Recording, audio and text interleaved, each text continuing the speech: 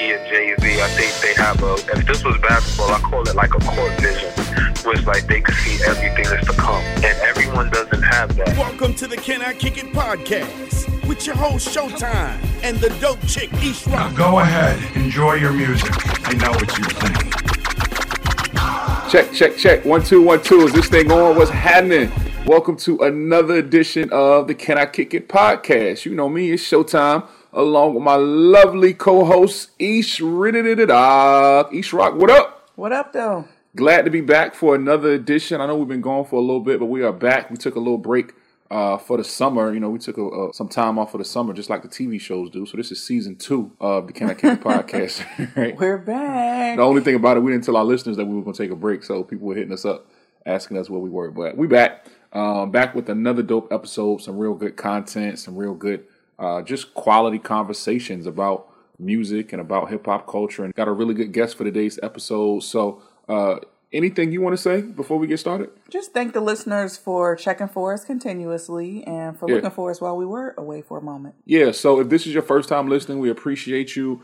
Just go ahead and hit the subscribe button now. So whatever you are using to listen to us, whether it be Apple Podcasts, whether it be Stitcher, whether it be Google Play, go ahead and subscribe to us now so you can go ahead and lock that in because we got a lot of dope episodes coming up in the near future. Also, just follow us on all of our social media platforms. On Instagram, it's Can I Kick It Podcast. On Twitter, we are Can I Kick It Show. And you can also like our page on Facebook, Can I Kick It Podcast. Go ahead and handle all that now as we get into this new episode. You feel me?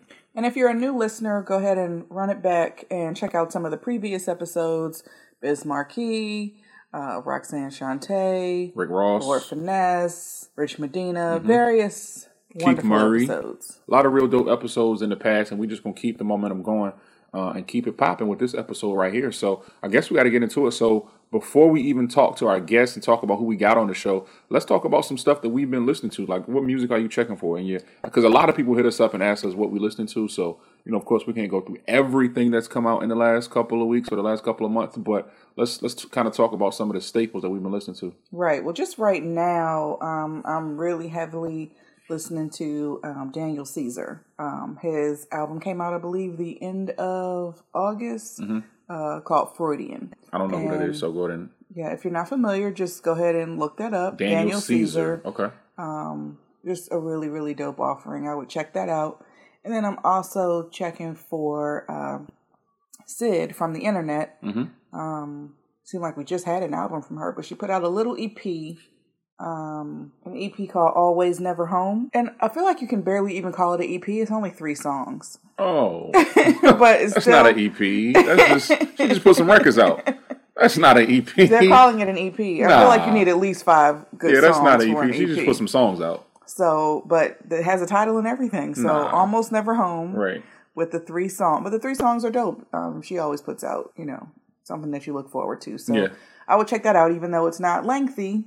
It is quality. And that's pretty much just what I'm into right now. Really? Okay. Well, I'm into this Apollo Brown and Planet Asia project. So it's called Anchovies. And it's really, really some dope hip-hop. Like, it's really, really some dope hip-hop. I think this might be my first time really diving into Apollo Brown's production. And I always really dig Apollo Brown's production. I'm always into it. And I just hadn't had a chance to check that one out yet. Right. So, Anchovies is dope, man. It's real good hip-hop, actually. Real quality hip-hop from both of them. So, I've been rocking with it for a minute. That's what's up. Yeah, I will say I do want to listen to Lil Uzi Vert's album. I haven't listened to it yet, but I do want to check it out. You can handle that one. Yeah. I do want to check out Lil Uzi Vert's joint. I haven't yet, but I will dive into it because I've heard good things about it, and I kind of like the guy. Like, I ain't even gonna lie to you. Like, I guess I kind of like Lil Uzi Vert. Again, you can have that one. Absolutely. So this episode, on your own, kid. So on the episode today, we have a legendary producer, just somebody who, we've kind of admired from afar for a very long time. Legendary producer from a legendary crew. Absolutely. So, he's just somebody who's been contributing a lot to hip hop culture over the years, somebody who has just, provided the soundscape to a lot of dope projects, from mid 90s up until current day. Like, he's still working, still relevant, and still been able to just put out heat. He's put out a lot of heat over the years. So if you don't know, this episode features producer Buck Wild from the legendary Digging in the Crates crew. We've already spoken to Laura Finesse from the Digging in the Crates crew. I Right. feel like we should just make that a goal to just check all of the members of DITC off. Yeah, that would be dope. And just have them all on the show. That would be dope. So yeah, let's see if we can get Diamond on the show next. I would love to get That would Diamond be on the dope. show. That would be perfect. And then we can go out the show in A, and yeah, I think that would be the great great way look. to because Digging in the Crates they've provided a lot of quality hip hop over the years, and Absolutely. anytime we get to talk to any of those brothers, I definitely think it's an honor. From the production side as well as from the MC side, they got it covered.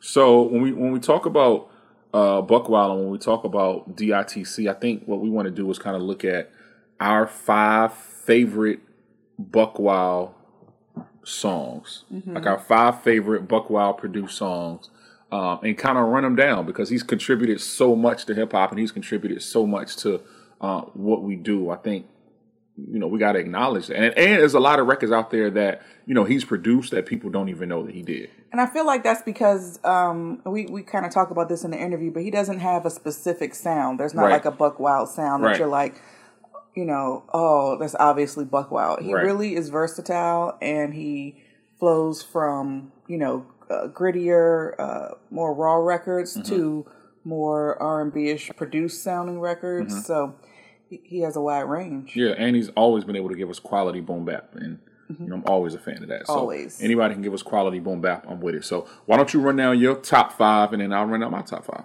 Oh, you want me to go first? Ladies first. Okay, well, I just want to say that sometimes in life there is a tie. Oh my gosh. You always have a tie. Sometimes there are ties because literally they're both, equal. So I have a top 5, but some of the slots have a tied. Oh my gosh. Oh my goodness gracious. Because sometimes you can't just limit it. There, are 2 songs that are equal in your eyes. And how can you just pick one over the other? There's so much dope Buck Wild content for me to choose from. This is not the way this is supposed to go. You're supposed to pick 5 records. I did pick 5, but some of those 5 No, it sounds like you picked 12. And you taking those 12 and you extended your list out because... it's Buck Wild. All I'm saying is that some of the songs have an equal in my eyes, and I couldn't choose between there has to be some sort of tiebreaker. There has to be. It could be the artist. It doesn't have to be because it's my podcast. No, there has to be a tiebreaker. I'm sorry. Okay, so I'm just going to get into it. Number 5, there did come in a tie. Of course there did. Let me ask you this. Does everyone have a tie? Absolutely not. How many ties do you have on your list, ma'am? Listen, let's just get into it. Oh, my gosh. Number 5 did end up a tied slot. G-Rap and Nas, Fast Life. One of my favorite Buck Wild joints. Right. And tied with... Stop! So unfair. Tied with Cormega, A Thin Line. There's a thin line between love and hate, and you crossed it. You had respect around the way, and you lost it. If a coward dies 1,000 deaths, okay. 2 songs that I just love. Like that production on A Thin Line is perfect, and then Fast Life, the way G-Rap and Nas just kind of get in that pocket and flow over that really smooth beat. Right. I love it. Okay. 4. There was a tie for 4. Of course there was. Why wouldn't there be a tie for 4? If there was a tie for 5, there would have to be a tie for 4. There's a tie for 4. Sure. Listen, this is just how it played out. Oh yeah, right. This is like the Canelo and Triple G fight. Like every round is a draw. Okay, I see how this is gonna go. I see how this rolls. Okay. Number 4, the 2 songs that were tied for that slot. Black Rob, Whoa. And Fat Joe, My Lifestyle. Okay. I mean, how can you not have My Lifestyle on the list? It's such a dope track. And then also, Whoa. Like, I can remember where I was when I heard Whoa. Yeah, I remember where you were when you heard Whoa, too. It really arrested me. Is that when you were driving, like, the 97 Jetta, like the blue joint? Yes, the older Jetta. Yeah, I remember that. And I think I was definitely on the way to work or from work. Right. With some homeboys of mine, and it came on, and I was like, what is that? Like, what is that? Who is that? What is that? Like, I don't even know if I was familiar with Black Rob at that point. Right.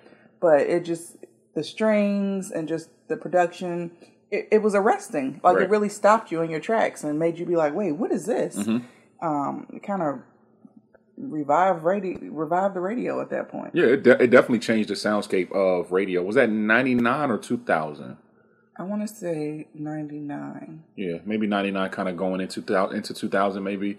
But it definitely changed the soundscape of radio, and it changed the sound of hip hop for a period of time. Right. And then you had like the remixes. It was one of those records that lived for a very long time. It didn't die, it seemed like, for 3 years. But deservingly so. Yeah, That's like one of those anthems that you hear. Who's on the Whoa remix? I can't remember. Whoa remix was Raw Digga, Da Brat, and Beanie Siegel, featuring Petey Pablo, Shine, and Lil C's. I don't remember. You remember all of that? Yeah, I do.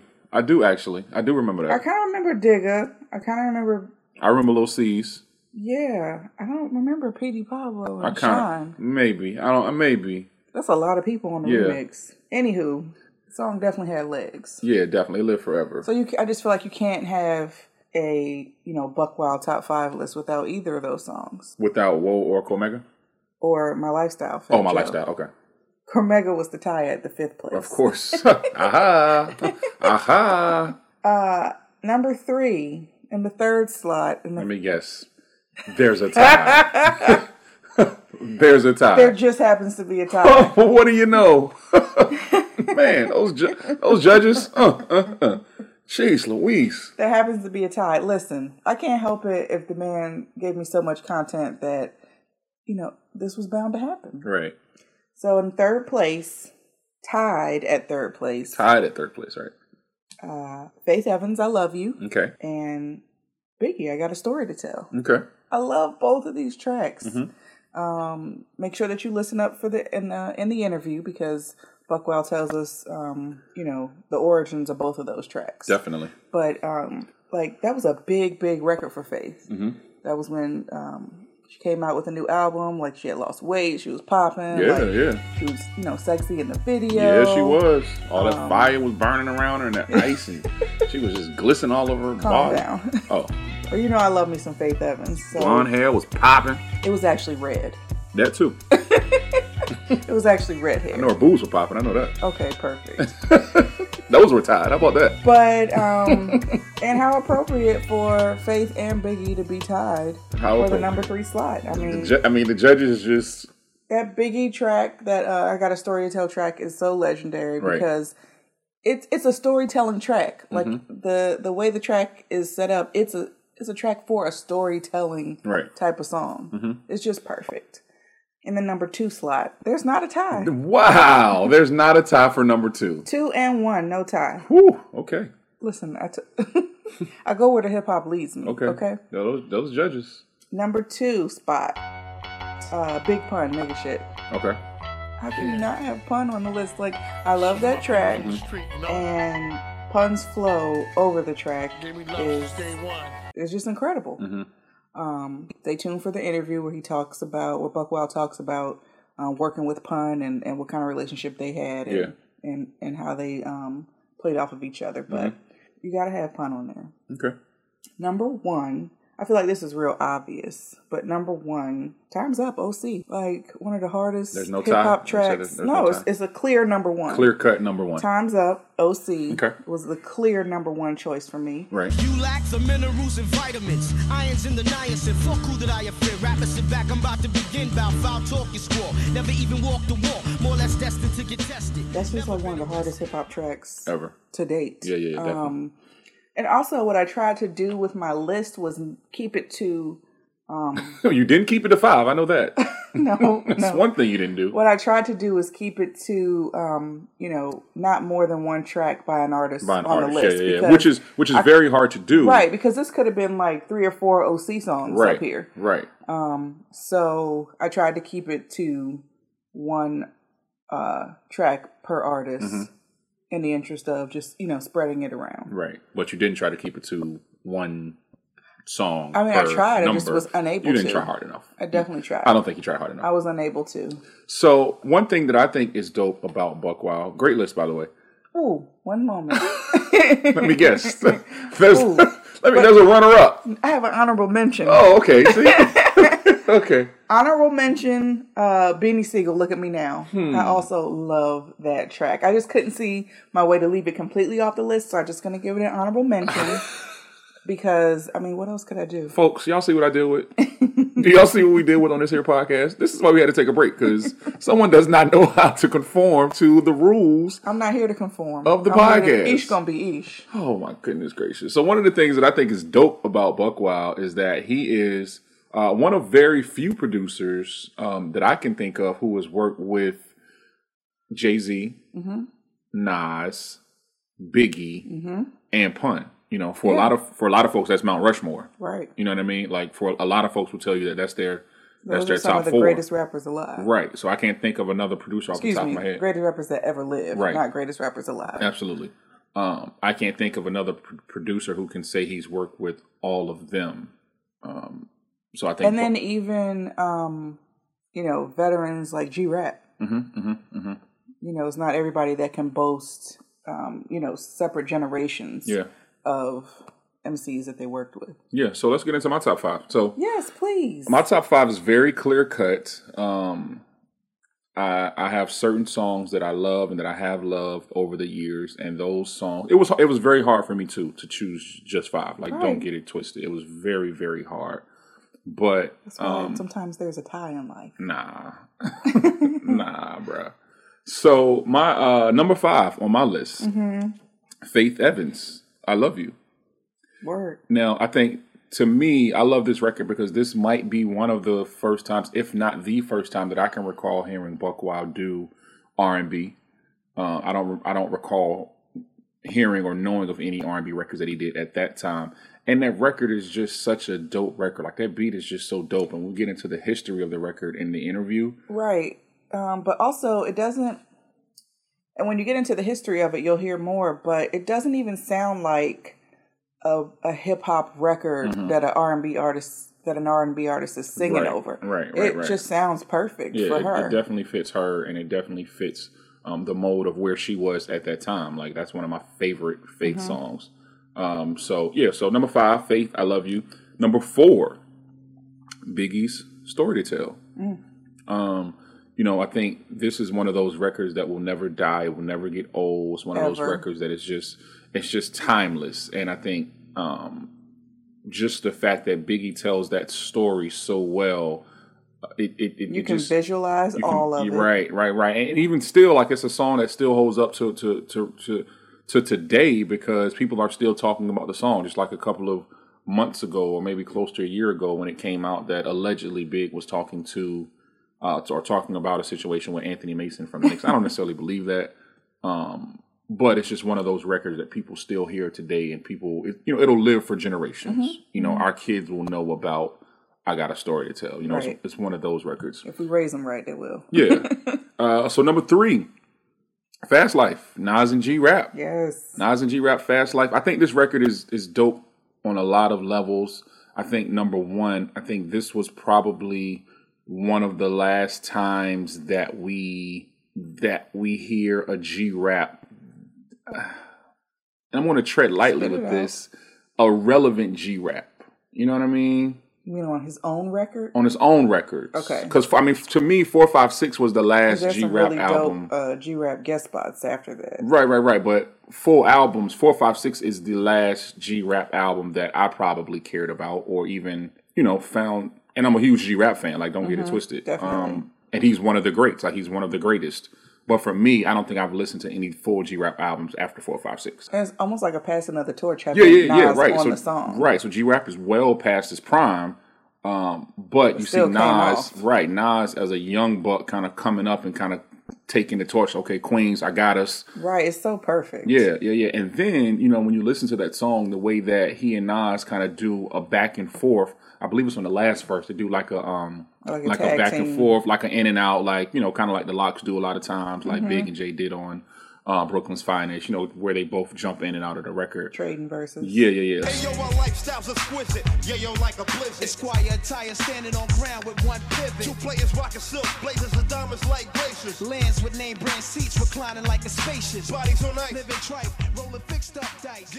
So I think that's really dope about that song. And it just epitomizes just like what was to come in hip hop. A lot of kind of dope hip hop artists just spitting over classic R&B samples or R&B samples that might not be as hard or as gritty as, that's not something that you would necessarily have heard on like a boot camp album or a typical G-Rap album. Just like that beat was so, I think it was, what was that, Surface? Only You Can Make Me Happy? Yes. Where the sample came from. Mm-hmm. So, yeah, I just think it's dope. And I think it's dope that Nas and G-Rap were able to combine for that record and, kind of put Queens at the forefront.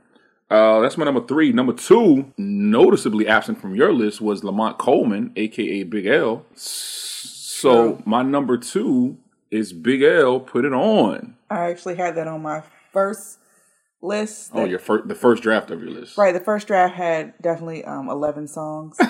And well, the second draft had probably 10, so... No, it was ties. Right. But right. That was definitely, there's no argument there, and that is a large missing factor on my list. But it's like I had to trim somewhere, and I had to not, when you're making these lists where you're supposed to be looking solely at the production, mm-hmm. like Buck Wild's production on the song, sometimes it's easy to just pick the songs from the artists that you like the most, mm-hmm. even though you might actually like the production better. Like, so for example, I love Big L more than I do Cormega. Right. Not to take anything away from Cormega, but Big L is, up there for me. Mm-hmm. But the production on A Thin Line touched me more than on the Big L joint. So yeah, I had to trim something somewhere. Some fat. Right. Yeah, well, Big L, first of all, Lifestyles of the Poor and Dangerous, I think should go down as one of the most underrated albums of all times. Such a great album, such a great project. It's one of those that you can still listen to from front to back, even to this day. And I think just that record epitomizes L's flow, and it epitomizes what we hear about the potential that L had as an MC. Mm-hmm. Where he was headed. I think his cadences on that record were definitely before its time. The production was great. Kid Capri was, on the record, and you don't get more 90s hip hop than Kid Capri. Kid Capri hollering on the record. Yeah, put it on, Big L.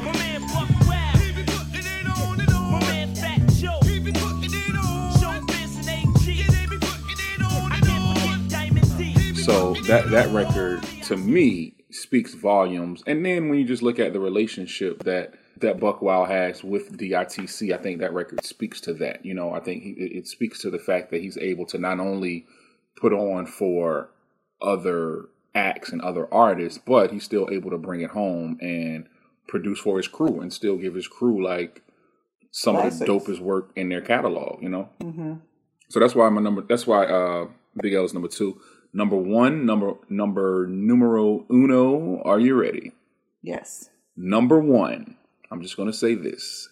You lack the minerals and vitamins, ions, and the niacin. Oh, my gosh. So we both have OC Time's Up. That's pretty obvious. Oh, my gosh. It doesn't get any better. I don't think anyone will argue with us about that number 1 slot. Nah. You can't argue with OC being, like, Time's Up being, like, one of the dopest songs in hip-hop history. And to me, the dopest record in Buck Wild's catalog, and doing research for the podcast, I actually found a sample that he used for that song. For Time's Up? For Time's Up, mm-hmm. Yeah. And I think it's dope. It's actually, let's see. So it's a French artist named Les. I'm assuming it's French because I just pronounced it. Maybe it's not French. Maybe his name is just Les. Because if it's French, it'd be Lay, right? Lay. Oh, sure. Yeah, maybe it's Les, like Psycho Les from the Beatnuts. So Les De Marie, A Day in the Life. I thought it was French, but I guess not. It could be. Yeah, maybe. It'll be Les De Marie. Yeah, this is an artist I've never even heard of before, so I don't even know his history or whatever. But you listened to the original song? Yeah. Yeah, it's definitely dope. It's definitely a dope sample. Not really any chopping or anything, but when you hear the sample, as soon as it comes on, you're like, oh, that's Time's Up. Time's Up. Yeah.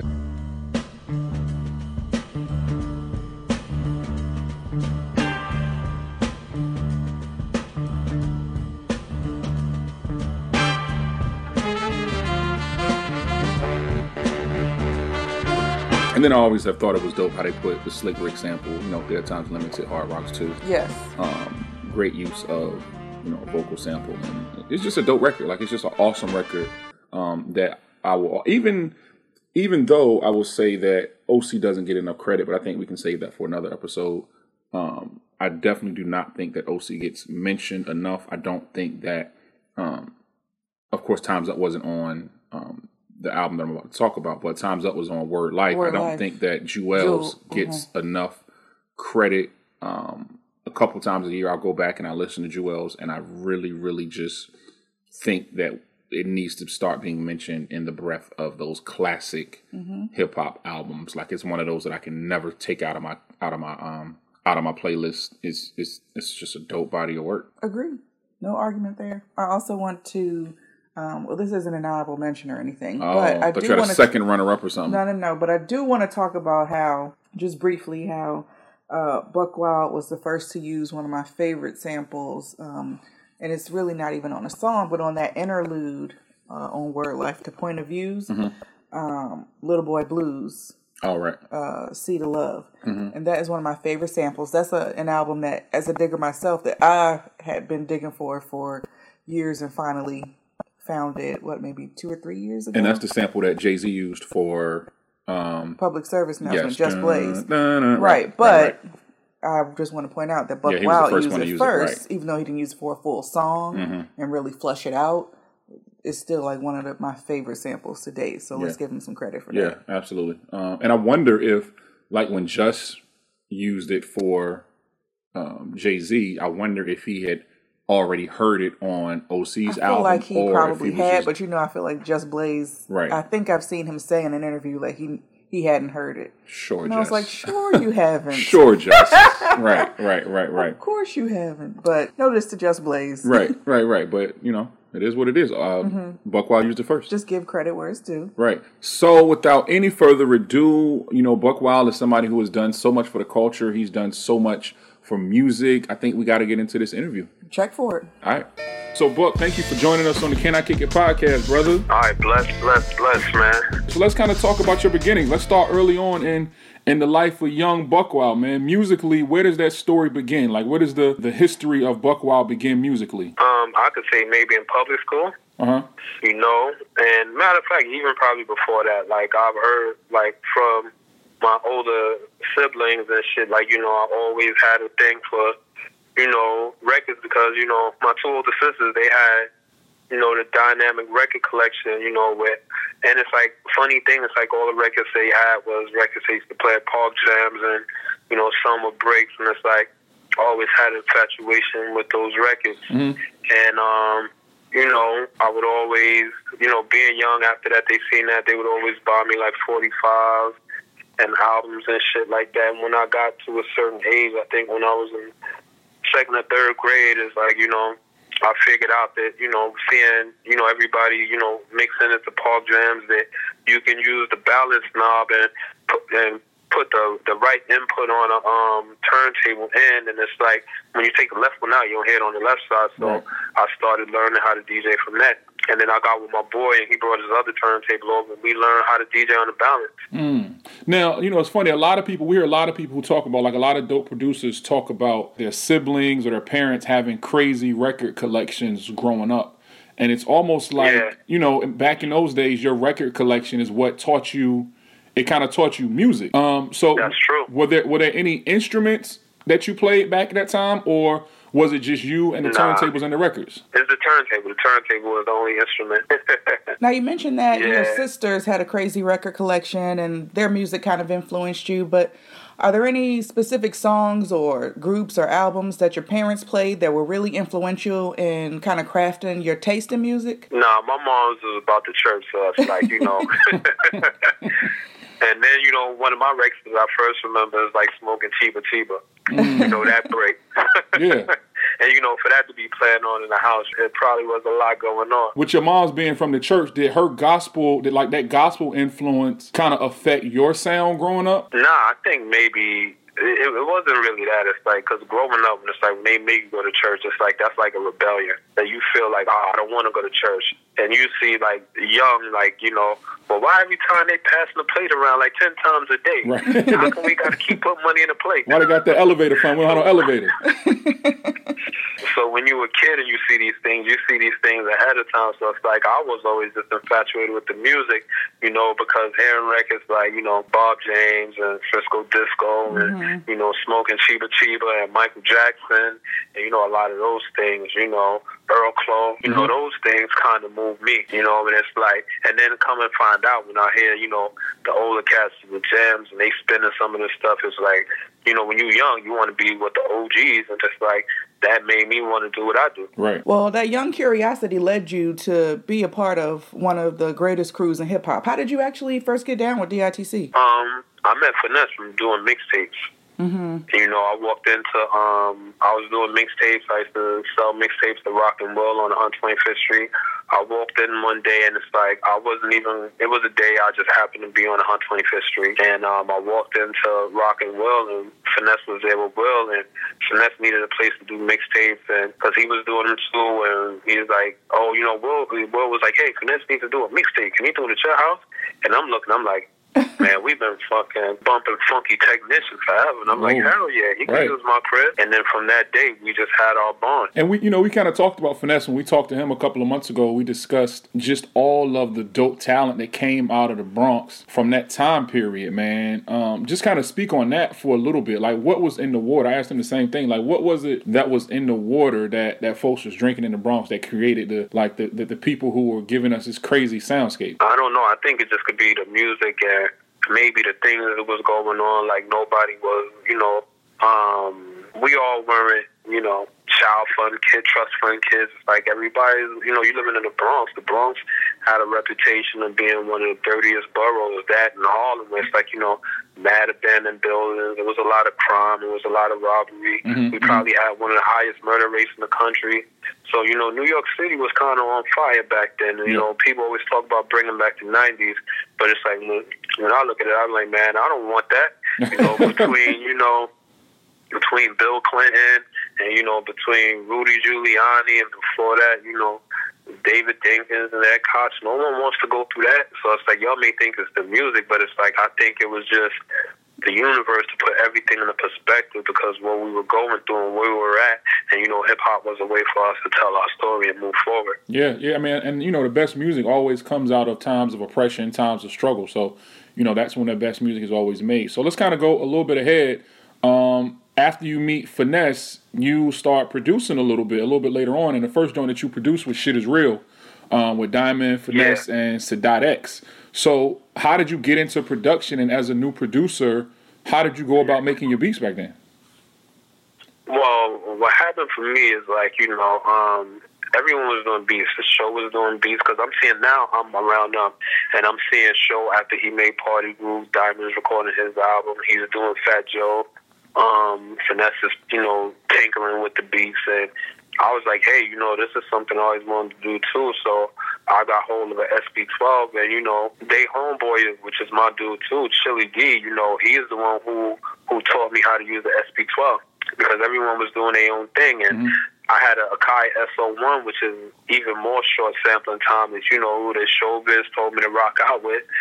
And, you know, I used to go to Chili like every day, and he really taught me the ins and outs of it, and that gave me my kickstart. And you've worked with artists from your own crew, as well as some of the greatest rappers really to ever do it. You know, G-Rap, Nas, Biggie, Jay-Z. Who were some of the... Jada. Right.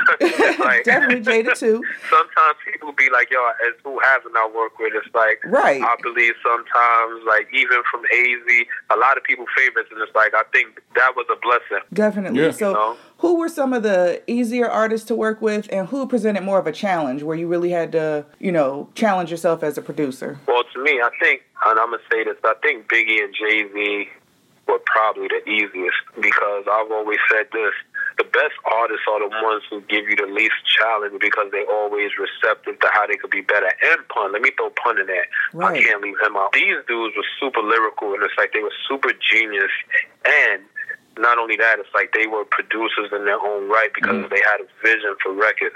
They didn't rely for you to come in and just do everything, you know, and they made everything just so smooth. And it's like, if you ask anybody who worked with them, it's like they make you feel super comfortable in the studio. Yeah. I'm sure that's important. Now, who presented more of a challenge? All of them share that. The most challenge that I had probably was, let me see, I could say even, and it was just probably recording vocals was G, because it's like I had to become adapting to learn how to vocal on 2 and 3 different tracks. And once I got the hang of that, you know, I believe that helped step me up as a vocal producer. Because I mean, you're like, you know, one of the few producers who can produce hip hop and R&B and still sound dope on both spectrums, you know? Yeah, I appreciate that, but it's like I'm just a fan of music. Yeah. You know, and I look at it, I've never been, you know, my boy told me, say, yo, man, you like how Kanye was before Kanye. Right. It's like you had all these records, but you never was the person bragging and boasting about everything you did.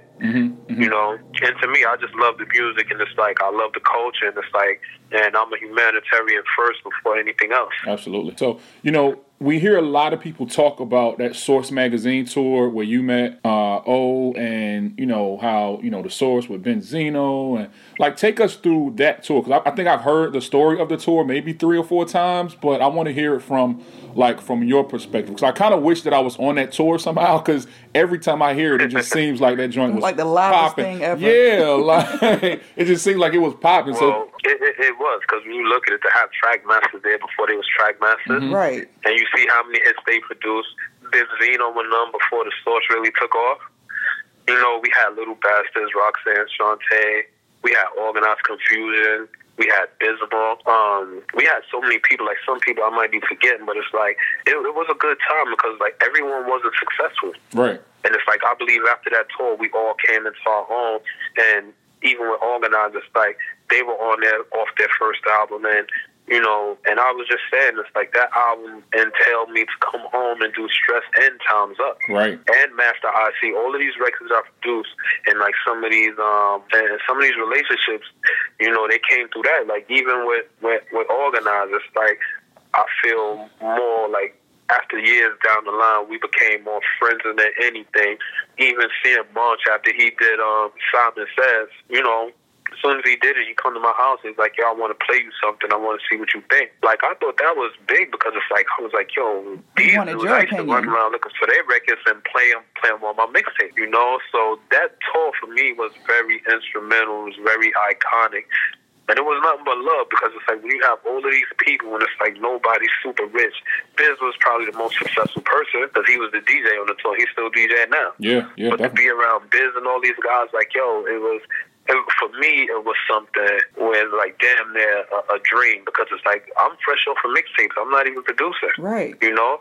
So that's why when people say, yo, well, how'd you get your start? I'm like, man, it's like Juicy. It's like if I could write a production of Juicy, it would go like that. It was all a dream. Yeah. Who goes from playing Fudge Fudge one day to producing Stress and Time's Up, you know, within a year and change? Yeah, definitely a dream. And shit is real. Right. It's an incredible story. You've actually produced, you know, some real classics, but it seems that a few of the joints that we now, you know, recognize as Buck Wild hits were actually originally intended for other artists. Specifically, I Love You, Faith Evans, and I Got a Story to Tell, Biggie. Can you talk to us a little bit about who those were originally intended for and why they might have passed on those jewels? Well, even with, like, I could say the I Love You record first because even working with this is when we was doing Jewels. And, you know, right off of, you know, me and we've had countless records. I don't know, if we had the reels, we could probably put out a couple of albums because we spent so much time in the studio together because even on his first album, you know, and talking to O is like my brother. And we talk, and it's like, we remember the days when, you know, when we did Word Life, no one wanted to chip in on the album. Like, a lot of producers, I won't name, a lot of artists stood us up. And it wasn't until Time's Up came out that people recognized him. And it's like, for him, I always call the prophet because that record right there, it speaks of volumes for a generation of people. It became people who are hip-hop like their gospel. Basically had the blueprint of the record. You know, is a genius in his own right. You know, he may not get the people might not make him a claim like the Nas's and Jay-Z's, but I believe if he was on the right label, he would be. Yeah, people would put him up there too. The on same that way same with level. AZ. Absolutely. Yeah. You know, he basically had that blueprint. Like, he's had so many records that he made in his mind where it's like, he makes it easy to produce too. And it's like, sometimes we had our little studio wars with arguing. That's why we had so many records. You know, when we go back to the Faith record, he tells me, oh, nah, this song we made is whack. I'm not using it. I'm like, yo, the record is tough. Nah, I'm not using it. Fuck you. It's like, and I'm like, fuck you. Then all of a sudden, we ain't speaking for a few days, and we back in the studio with attitudes. So how Before that, like I say, in that time, like, it was supposed to be, he wanted to put another verse on there, and Serge stopped him. Serge was like, yo, man, it's only 2 verses that sound dope. Serge asked me what I think. I was like, yo, I think it's dope. And O was like, nah, it's too short. You know, it's like, he did what, you know, Chris Lighty and them said they did the trial. They had to take the record for him. So it's like, you know, and this is the time we still recording the album. But when that record came out, it made such an impact. And it's like people were finally giving O his due. They giving him his praise. Because even between that, like, my 2 favorite records that he made is that and another unreleased record, which is Burn Be Slow. I don't know if y'all know about that, but to me, those are one of my favorite records because I seen him do the record in like a half hour. Wow. Played the beat. He came up with the concept and everything, and next thing you know, the record is done. So he passed on the I Love You track. How did Faith end up with it? This goes to a time I was, you know, going to sign to, you know, to Bad Boy Management. And I did 2 R&B records at the same time. It was a Sherry Dennis record, which is So Complete. I remember and her. It was I Love You. Yeah. So I had the 2 beats, and you know, I was sitting in the hall with Puff, and I said, I got these 2 joints, you know, I think could be crazy. And it's like, you know, Puff has a great ear for music, and it's like, I can't take no disrespect to him, and he just gave me this look. And then the A&R was like, yo, just give me the beats. I think they tough. I'm gonna get somebody to write to him. So he got someone to pen the song for Sherry, and this guy, Kelly Jameson, he penned the song for Faith. But people don't originally know that before Faith had the record, Jennifer Lopez had the record.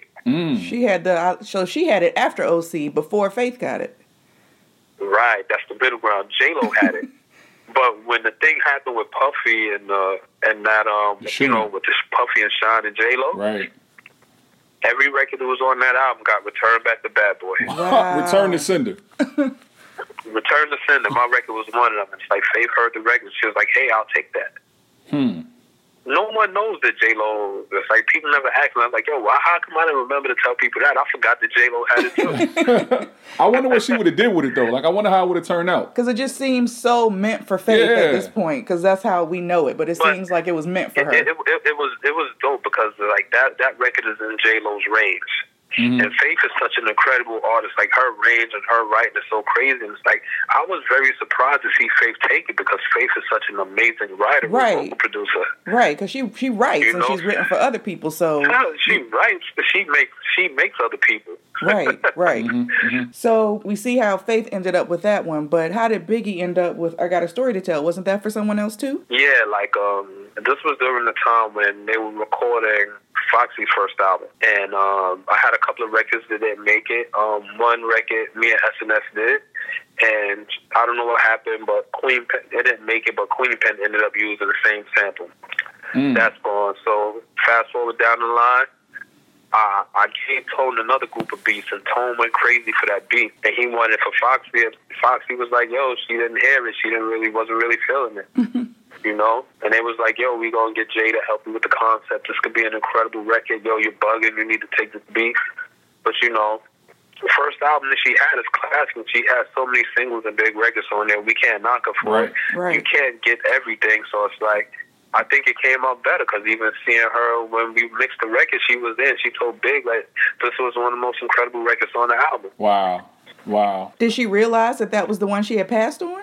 Sometimes artists don't. Like, you know, Foxy was young. That was her first album. It's like, you got to remember, like, she was very high in demand. And it's like, it's not saying it would have been better than anything else, but maybe the record wasn't for her. Right. You know, like, people think that she didn't see herself penning it because people thought that Jay-Z write everything. I've been in the studio with Foxy and I've seen her pen game. Her pen game is strong. Yeah. Do you think that some beats get better with time? Because, you know, we talked to Bink also, and he was telling us how Ross had passed on Santorini, Greece, maybe 3 or 4 times before he finally decided to put his pen to it.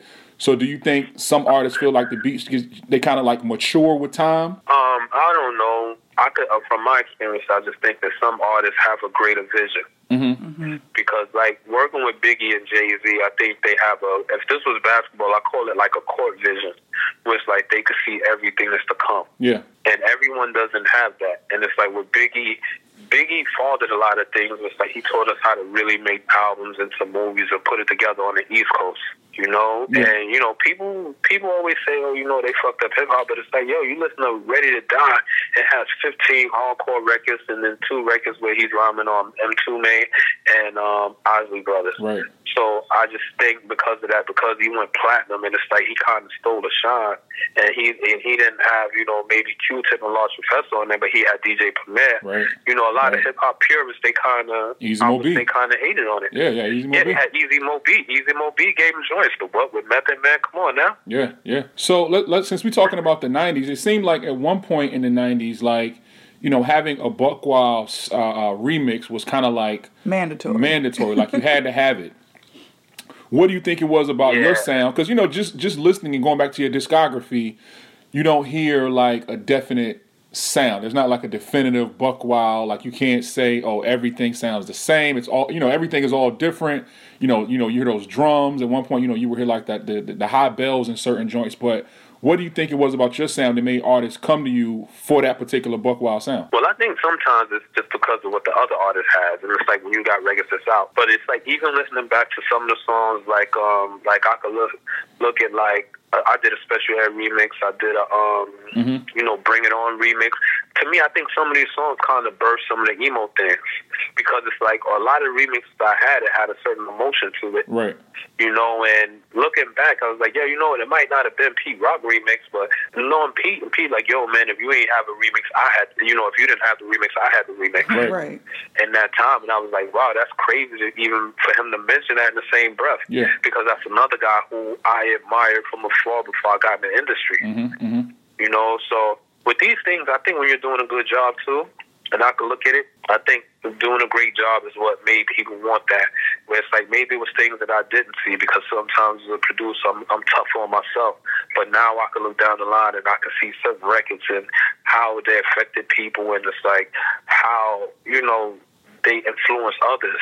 And you know what people really like, and I'll be like, "Yo, you like that? Damn, it didn't really rock the way I thought it would when I heard like a Shut 'Em Down, or when I heard like some of the Tribe records, or Looking at the Front Door." Like I would gauge records on that. I never really looked like, damn, you know what? If it's not playing on a high level, then it didn't do it. But we have the internet now, and it shows us what people like. Like if I could take a record, Whole Happy Jackie.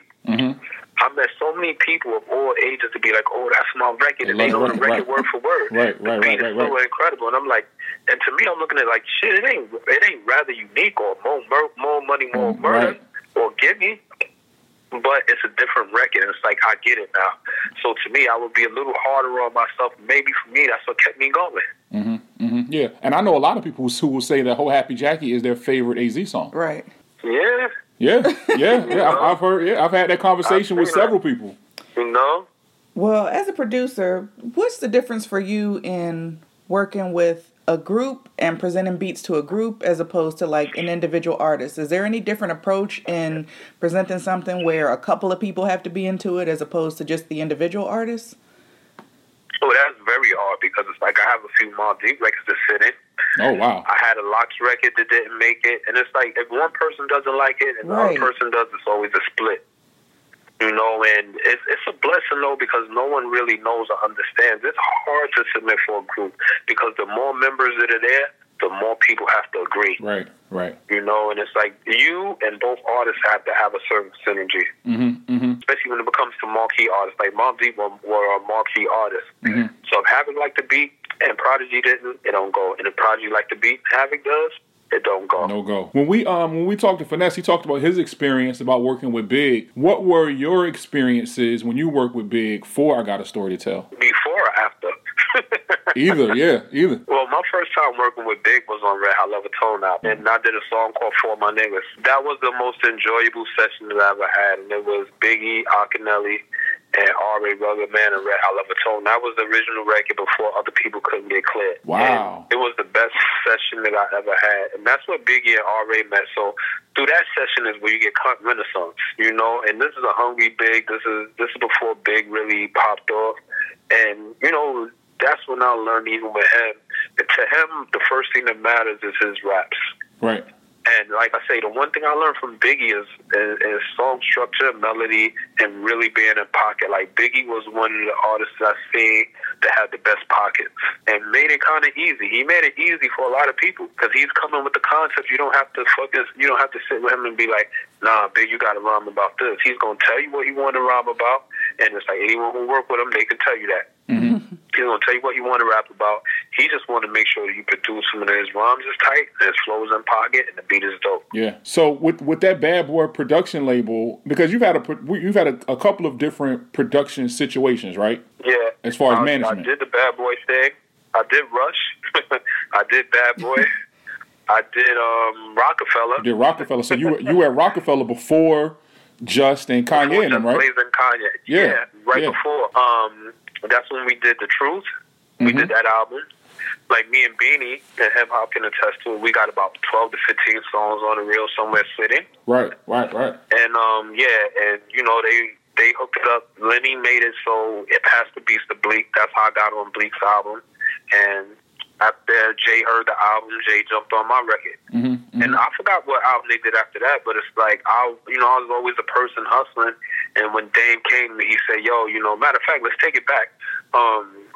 Big L was signed to Rockefeller too." Right. And this was all around the same time. Through Flamboyant, like was Flamboyant Rockefeller situation, right? Yeah, through Flamboyant. Mm-hmm. And like looking at it, you know, and I talked to Show and I asked her, I was like, "Yo, man, you know, they want me to sign with them."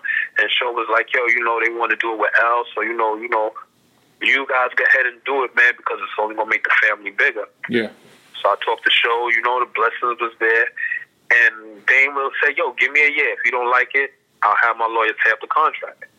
To me, Dame was one of the better managers I've ever seen because he always fights for the artist 10 million %. Yeah. You know, whatever it is, it's like, I need to get, he made happen. The only problem that I found is like they wasn't shopping beats. If I would have stayed a little longer, maybe things would be different. But, you know, I'm happy with the outcome because right after the Rockefeller, Bad Boy came before Rockefeller because I think Beanie came after Rob, I think.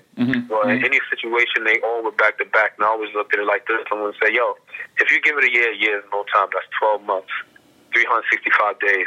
You could do that in your sleep." Yeah. So I always gave the opportunity, but even after I didn't stay with either label, it's like I was still selling them beats. Right. And I believe that's because of, you know, the talent I possess as a producer. Right. So you know, I love hearing Big L stories, man. So I think we need the show needs a Big L story from you, like any type of, you know. I think when Finesse talked about how he and Big L first met, I think that's probably one of the dopest stories that we ever heard in the record store. I can add on to that. Do that. because of that, like, and I'm gonna say this. You see how I met Finesse at Rockin' Will? Mm-hmm. Where did Finesse meet Big L? At Rockin' Wills. Yeah. Right. You know who brought him to Rockin' Will? You did? And I believe in people. No, I believe in giving people their due. See, all right. So back in the day, being Easy LP used to make tapes. Me, Easy LP, and Lord Finesse, right? Uh-huh. So we had this thing called Hard Pack, and the Hard Pack was a group of DJs, and it's like, you know, every time we made a tape, they would put on the MC, and D-Wiz brought Big L through. That's when everybody got wind of who L was. Right. You know, and L is just this cocky dude to be like, yo, Easy LP will tell you the same thing. Yo, man, just bring Finesse. Kick one rhyme. Right.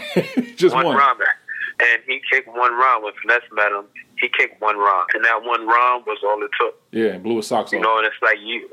Shit, I don't think it blew his socks off. I think it blew everything off. Finesse heard it. Finesse was like, yo, he got it. Like, he was the one person that he challenged Finesse every time. And it's like, I remember every record Finesse did up it, even with, let me see, everywhere that I go, Brothers, even on that record, L was sit there on the side and be like, yo, I'm going to give him the business. Right. So L always had like a secret battle with whoever he's on the record with. Yeah, I've heard Fat Joe say that.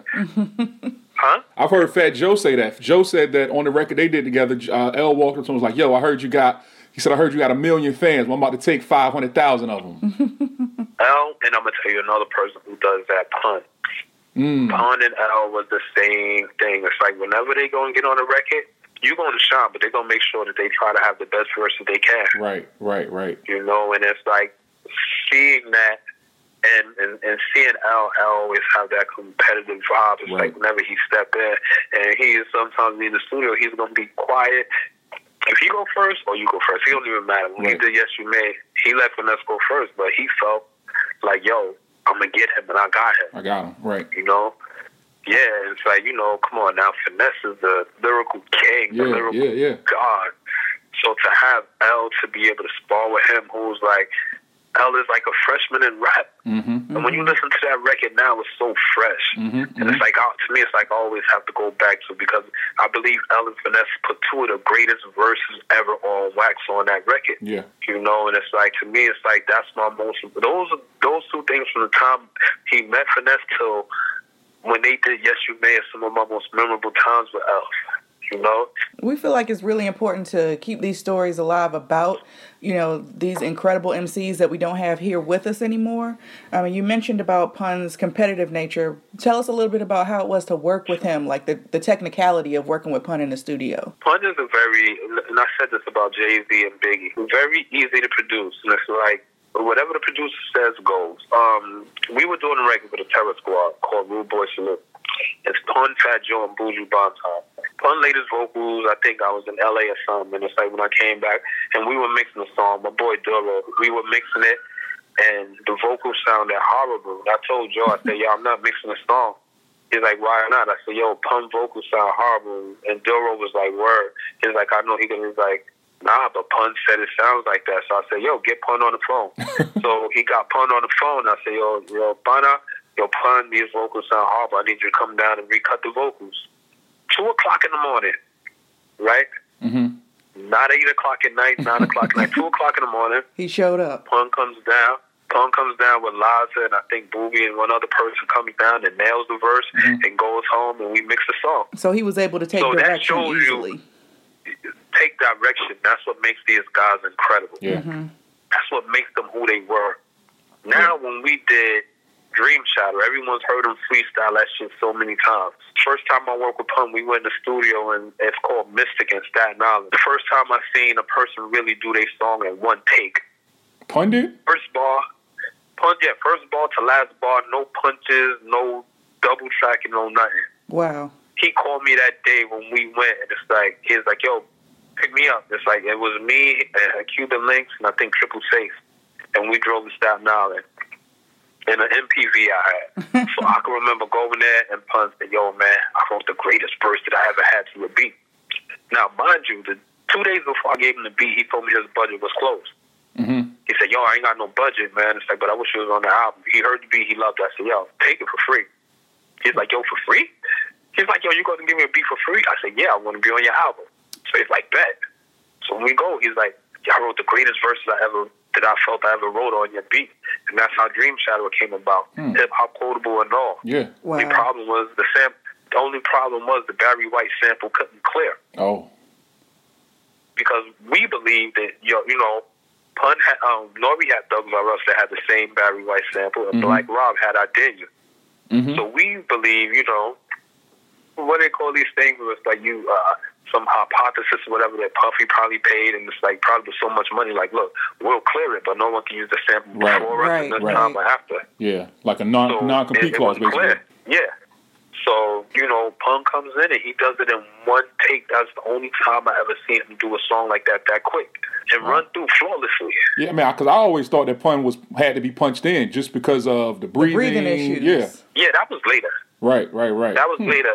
When I met Pun, he still was driving, able to get behind the wheel and do his thing. Then he put on more weight, the more successful he got. Yeah. Even when we was doing Yeah Baby, like when we did Yeah Baby days before he died, we mixed the song the day before he died. A lot of people don't know that. Nigga Shit was mixed. We was in the studio Sunday mixing Nigga Shit, and the next day, my brother OG called me and told me that Pun died. I was in A1 record store. You know, and, you know, we were together in the studio. Dude was like, yo, this record is so dope. Why he do one verse? It's like, yo, that's what Pun wanted. Yo, call him and tell him to do another verse. I said, okay, I'll call him tomorrow and see if he do it. I never got to even speak to him again. Wow. But that day, if you listen to that album everyone says that that's one of the cleanest mixed vocal songs on this album because, like, we would appeal, like, Duro mixed and Duro gave a fuck about pun because Duro recorded most of the songs on Capital Punishment. You know, a lot of people don't know that. He didn't get to mix it, but he recorded a lot of the songs. That's why even vocally, it sounds great. A lot of the songs. That's why he's super engineer Duro. Yeah, so, like, he knew how to record pun, and it's like, I believe this is what makes great hip-hop with the producer and the engineer and the artist who all of them work as a team. Like, for me, I work good with Duro because Duro, we knew each other like if we was on the basketball team. So it didn't matter if he was getting his big fee or if he was doing a lookout fee. So to me, that's why a lot of my mixed people be like, yo, who makes your song? Like, Duro makes your song. But, you know, going back to that for pun, like, yo, the day before he died, like, yo, look at it, him as an incredible artist. He made the song right there in the studio in front of Fat Joe, Busta, and Remy. And he kicked the bases of the song. That's the genius. And when he's just kicking a little bit of it, yo, people went crazy. Wow, that's crazy. You know? Absolutely. Switching gears a little bit, you mentioned, you know, you were in A1 Record Store. As a producer, obviously, you got to be out digging. What's some of your favorite places to dig, and what's your record collection like? Well, my record collection is basically on my phone. I lost most of my shit in storage moving. Oh, But wow. my favorite place to dig was always a record store where it's like they don't have the breaks already there. Where it's like you got to do an Easter egg hunt because you know they got a lot of records there. Yeah. I believe it always stayed. It's like the A1s and the sound libraries and the Roosevelt fucked up the game because it gave everybody, hey, here's the record you need to sample. It ended digging. So you can't tell me you're digging if you're going to the Roosevelt. Right. Going to the Roosevelt and going to sound library at A1 was like basically going to McDonald's and saying, let me get a Big Mac, let me get some French fries, and let me get a side of fucking ketchup or sweet and sour sauce. Right. You're not digging. Right. Digging is when we went to Jazz Center and Pyramid, and there was another store we used to go to in Brooklyn, Secondhand Rose, where it's like you're not sure if the raps is going to come out or not. You leave it out, your hands all black, and you got to have the wet wipe. If you're not catching songs, no. If you got most of the collection from like Sound Library, A1, and most of these dealers at the Roosevelt, you don't really dig. Right. You just getting records handed to you, Right. and it's like you can't tell me how you dig. And it's like, when you look at it, it's like, I've been digging, like, one of my favorite places was New Orleans and Chicago. Like, No ID took me to this jazz record store in Chicago, and it's like, I found a case of Dorothy Ashby. The Afro Harpin joint? Little boy, not Afro Harpin, Ruby one, the mama on the rug on the cover. Oh, wow. I found the Little Boy Blues out there, you know, which we used, and then Jay-Z used. Right, It's like, right. I found countless records in Chicago. Another time we had a good time digging was when we was in New Orleans before the flood. Me, Pete Rock, Beat Miners, Pasta News from De La Soul, Easy LPs, like there's a bunch of us, Baby Paul. So that's what I call digging. When you go into the store and the owners don't know what they got. When you go into A1 and Sound Library and fucking Dreadlock Bob and Bob at the convention, it's like you're just going to fucking McDonald's or a fucking steakhouse. Right. It's like you're going to the food court and like, yo, you know what? let me get some fish on this side, and then I'm gonna go over here and I'm gonna get me a hamburger and a grape soda. No, that's not digging. Right. It ain't digging if you don't leave out with the dusty fingers. Yeah, it's like if you count any digger, probably Pete Rock and Lawrence Hudson will tell you, if you don't go to your car and you got a box of wet wipes in the back, it's like you're not a digger. Yeah. Yeah. Now, do you dig overseas now? I dug in Japan when I went with Finesse. Yeah. And I came home. I probably left some clothes there, but I put all my records inside of the fucking garment bag. Right. All the records gotta come. Yeah, because to me, it's like I collect two things. I collect sneakers and I collect records. So when I was in Japan, I said, yo, I'm never going to come again. Do I buy sneakers or do I buy records? Right. Records are going to make me money, but sneakers I'm going to wear. So it's like I bought records.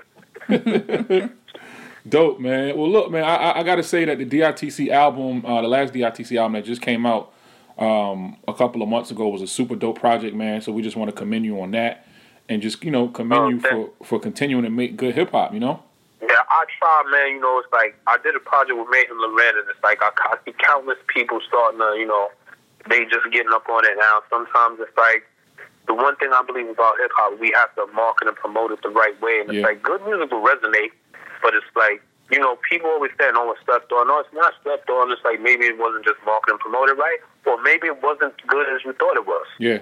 Like, I'm a firm believer that if your music is good, it's going to fly. Absolutely. When we did Rob's record, it's like I seen I think it was LP or High Mighty. It's like we were in Sound Library, and he said, "Yo, you made the first Bad Boy record that I love, and that was Whoa." Wow. That record had legs of its own, and it's like that's what taught me certain things. Like a lot of artists, they blame it on the label, they blame it on this, they blame it on that. No, maybe the record wasn't as good as it was. Yeah. Yeah. Maybe it wasn't the Low End Theory, or maybe it wasn't, the 36 Chambers record. Yeah. Some people like it, but if you want your hip hop record to go pop, maybe you need to make your records a little better. Yeah. And that's my theory on how I work. Right. I don't blame it on the label. I don't blame it on promotions. You can promote it yourself. Fat Joe used to do that. He promoted, Flo Joe himself, and it's an iconic record. I seen Joe been with him when he's putting up posters and all this other stuff. Some artists are too cool to do that, so they blame it on the label and everything else. Yeah, and that's why Joe has had so much success independently. Yeah, so I believe it's in the time when we have now, stop being mad at the young dudes. If you're not going in the club, and back in the days, let me go backwards. When you went to the tunnel was strictly hip hop, 90s hip hop. Mm-hmm. You have to, if you're not going to the tunnel and going places, it's like you can't be mad at what people are playing. Yeah. Right. Now it's new places they're playing hip hop. And I believe this, and I always tell people, you may start to hear people say this, we have adult contemporary hip hop. Absolutely. That's what people from the 90s are. Yep, Make it adult contemporary. Force a place to play it. Force a radio station to play it. So we don't just have college stations and internet stations. We have a place where it's like the people who are driving home, who are 35, 40, 45, who want to hear good hip hop, where you can hear the new EPMD, the new LL Cool J, the new Organized Confusion, the new OC, the new Lord Finesse. We need to force these people to give a space for this in every state. Yeah. And if we do this and we make great music, they'll be forced to, because people will be like, yo, I want to hear this. How come the radio ain't playing this? Right. And some person will be like a genius like they have in Atlanta and be like, yo, we need a station where it's like we can hear this because this is what people want to hear. Right. So it's up to people to stop being mad, the mad rapper and the mad producer and the mad artist, make great music, promote your music, move forward, put it out. Like you see Immortal Technique, even if he doesn't sell, even if he doesn't like getting radio spins, he doesn't care. Right. He's still doing big festivals all over the world, and he's not complaining about music. I believe we have to lead by example, because the young people ain't mad at us. I think more older people are mad at them. Mm-hmm. Mm-hmm. Yeah, the young people don't care. They don't care. They doing their own thing. They got their own wave, as they call it. Right. They got their own thing, the same way the older dudes do. Right. Shit, if I want to ride around and listen to Gangstar all day, that's my prerogative. Right. Some young dudes like Gangstar, but the problem is some old dudes don't like Future. So it's like, and I know that when you have people in your family, they listen to everything. Mm-hmm. Mm-hmm. Right. Some they know, something they don't. But it's like they discover, and it's like, the podcasts and the radio shows. When you have young viewers, they come in and it's like, well, shit, I never heard of this person. Let me go to the internet and listen to it. Right. Right. So they discover you there. It's like the internet is a place of discovery. Mm-hmm. So if you're an older person, they're going to know you for what you put out. If you're mad at the young people and you look bitter, they're going to be like, oh, he's just a bitter dude. I don't want to find out who he is. But if you seem interested and you seem cool to be older, they're going to go in, they're going to check your catalog. If they like it, they like it. If they don't, they're going to move on. Right. This is the reason that we do this podcast, because we are actual fans of this type of music, and we have to do our part to make sure that it stays out there, that people know about it. And we can attest to the fact that as real fans of, like you said, adult contemporary hip hop, if you put it out, we're going to find it. We're going to get to it. So just keep putting that content out. Everybody's going to find it. If you put it out, people are going to find it. The average listener isn't just 35, 40. You have young people who like it. And it's like, I believe if we do what we need to do as artists, we make everyone else's job a lot easier. Like, the money isn't there the way it used to be, but you could create your own. And it's like, when you're doing promo, which is like interviews, stuff like that, if you give a great interview that's informative for young people and it's interesting, they're going to want to look into who you are, and it's like they'll find your catalog, and it's like they'll see that they might like certain records, they might not like. It's like, but it'll be on their own score. Right now, radio is a dinosaur. Right, what's popping now is podcasts and, shows where they have interviews and stuff like that, because everyone who's young, they want information. Right. They don't want you to tell them, like, oh, this is what's hot. No, let me listen to what you got to say. Yo, I like this because they be dropping some shit. Yeah. And that's what they love. Yeah, that's it. That's it. Again, man, just real quick question. Since this episode is all going to be all about Buck Wild, man, run through just your 5 favorite Buck Wild joints of all times. can't do that, man. It's like sometimes I don't even know what I don't even know what records I made sometimes. I'm not even gonna lie. Because I'm such a hip hop fan of other people, like, you know, and let me say this, I remember a time we was doing CNN album. I didn't listen to my records. The only record I listened to was T.O.N.Y. Because I was so stuck, you know, and that's just a rap fan in me. Yeah. You know, being a rap fan is like, you're not always a fan of yourself. I'm not that person to get in your car and just be like, yo, listen to these 10 records I just cut. Play my joints, say, son. Yo, Play my listen to these joints. records or such and such. You know? Yeah. Yeah. That's just me. So sometimes it's hard. You know, I can listen off the rip sometimes. I think, all right, shit, if I'm listening to my shit, I want to hear, like, Beanie, Take a Look at Me Now. Yeah. I want to hear, like, Fat Joe, the My Lifestyle remix. Woof. I want to hear OC, Burn Me Slow. Mm-hmm. You know, people don't know that. You can always go back. And sometimes going back, I could pick any record off the, you know, the album I did with the Rare Unreleased. Mm-hmm. Mm-hmm. You know, I might pick up, like, one of the Big L records, which to me, one of my favorites is, like, Danger Zone. Right. You know? Right. So it might not be the typical Biggie, you know, Jay-Z records, but those are some records that I listen to where it's like, because it gives me a good vibe. Dope, man. Well, you know, like I said, man, we appreciate you coming on the show. I've been a fan, I would be remiss if I didn't say this. I was introduced to DITC by my cousin Dwayne, and he fussed me out when we had Finesse on the show, and I didn't shout him out. So I just want to shout my cousin out, man. He's the biggest. Let's DITC. shout out your cousin Dwayne. Yeah, man. He's the biggest DITC fan in the world, man. I promise you, there's no bigger DITC fan than cousin Dwayne, man. Well, so, I don't look at people as fans. I just look at them as comrades. Absolutely. You know what I'm saying? Because sometimes the word fan becomes distorted, and it's like they make it fanboy. Nah, those are comrades. Absolutely. You know? Absolutely. So I believe in that. Cool. Well, it's been an honor to have you on the podcast. We appreciate it. Well, I appreciate it anytime. I'll probably come back because there's going to be a lot of things that's going to be going on. Definitely, Please do. Because I'm in the midst of putting some more things together. And like I say, it's good to drop knowledge and talk. The conversations that we have like this is a candid conversation, and that's what I believe that people like to hear. They want to hear the real and not just the same typical thing. So it's like even how we touched on things, I believe it was brilliant. It was dope. And I love the energy. Absolutely. Thank you, man. We appreciate you. All right, I appreciate you, bro. All right.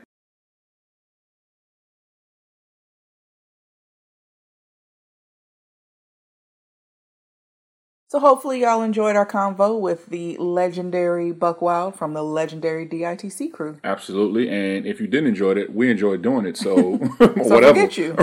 Right. So salute to him and salute to everybody from DITC. And hopefully we can get more members from the crew on the show because we definitely enjoy these conversations. Absolutely. All right. So reminisce list. Yes. Let's get into the reminisce list. All right. So if you're a new listener, you might not know that the reminisce list is the part of the show where we go in and we talk about something from the past that we just want to reminisce about and could possibly bring back if we could. Something we missed from either hip hop culture or just music in general. Yeah. So I guess I'll go first this time. My reminisce list is going to be something that I definitely would like to see come back. I definitely think it's something that needs to happen, and I'm going to see who I can talk to make it happen. Oh, you got connections? No, but I'm going to find out. I think the one thing that I would like to have come back is the random, arbitrary video cameo appearances. So give me an example. So, prime example, One More Chance remix video. Oh, where just all the celebs just fall like through. D Nice, Patra, Heavy D, Queen Latifah. I think my mom was in that video. You name it, they were in the One More Chance video. Janae, they were there. Everyone was in that video. And like back in those days, like just think where about like it truly looked like, oh my God, they're just having such a good time. Yeah. And just happened to be shooting a video. Or you be watching like a Naughty by Nature video and Tupac would pop up. Or Tupac in the Patra video and Romantic Call, like Tupac was just chilling in the car. Had no business in the being convertible. There. Yeah. So like those classic like videos where people would just pop up just because they would happen to be around in the neighborhood, or maybe they were label mates. Yeah. Or like Puffy in the he was a dancer, but Puffy in like the Dougie Fresh video, or he's dancing in the middle of the street, and then you look back and it's like, oh.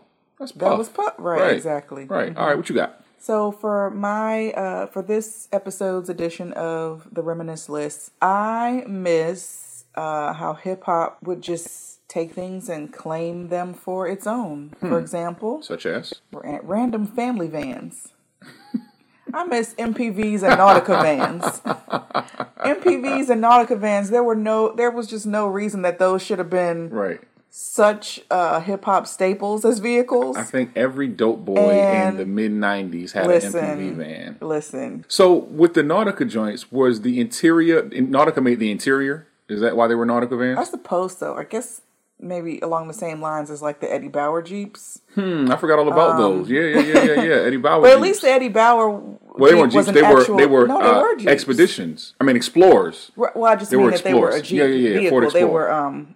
were, that type of vehicle. Right, they were but trucks, right. the Nautica van and the MPV were like actual like family vans. Right. Like soccer mom joints. Right. Like, why did niggas before decide hip hop got a hold of them? Yeah, like, why did they do that? They would have been just total, like you said, soccer mom Yeah. vans. And hip hop just took them. Like, And it's funny you say that. MPVs are dope now. I was listening to a podcast. I can't remember who it was, but they were saying it was a producer, and they said that the first thing that they got with their money was an MPV. Yes. Was it, And they went and got a whole wait, lot. was it Bismarcky on Questlove Yes. Supreme?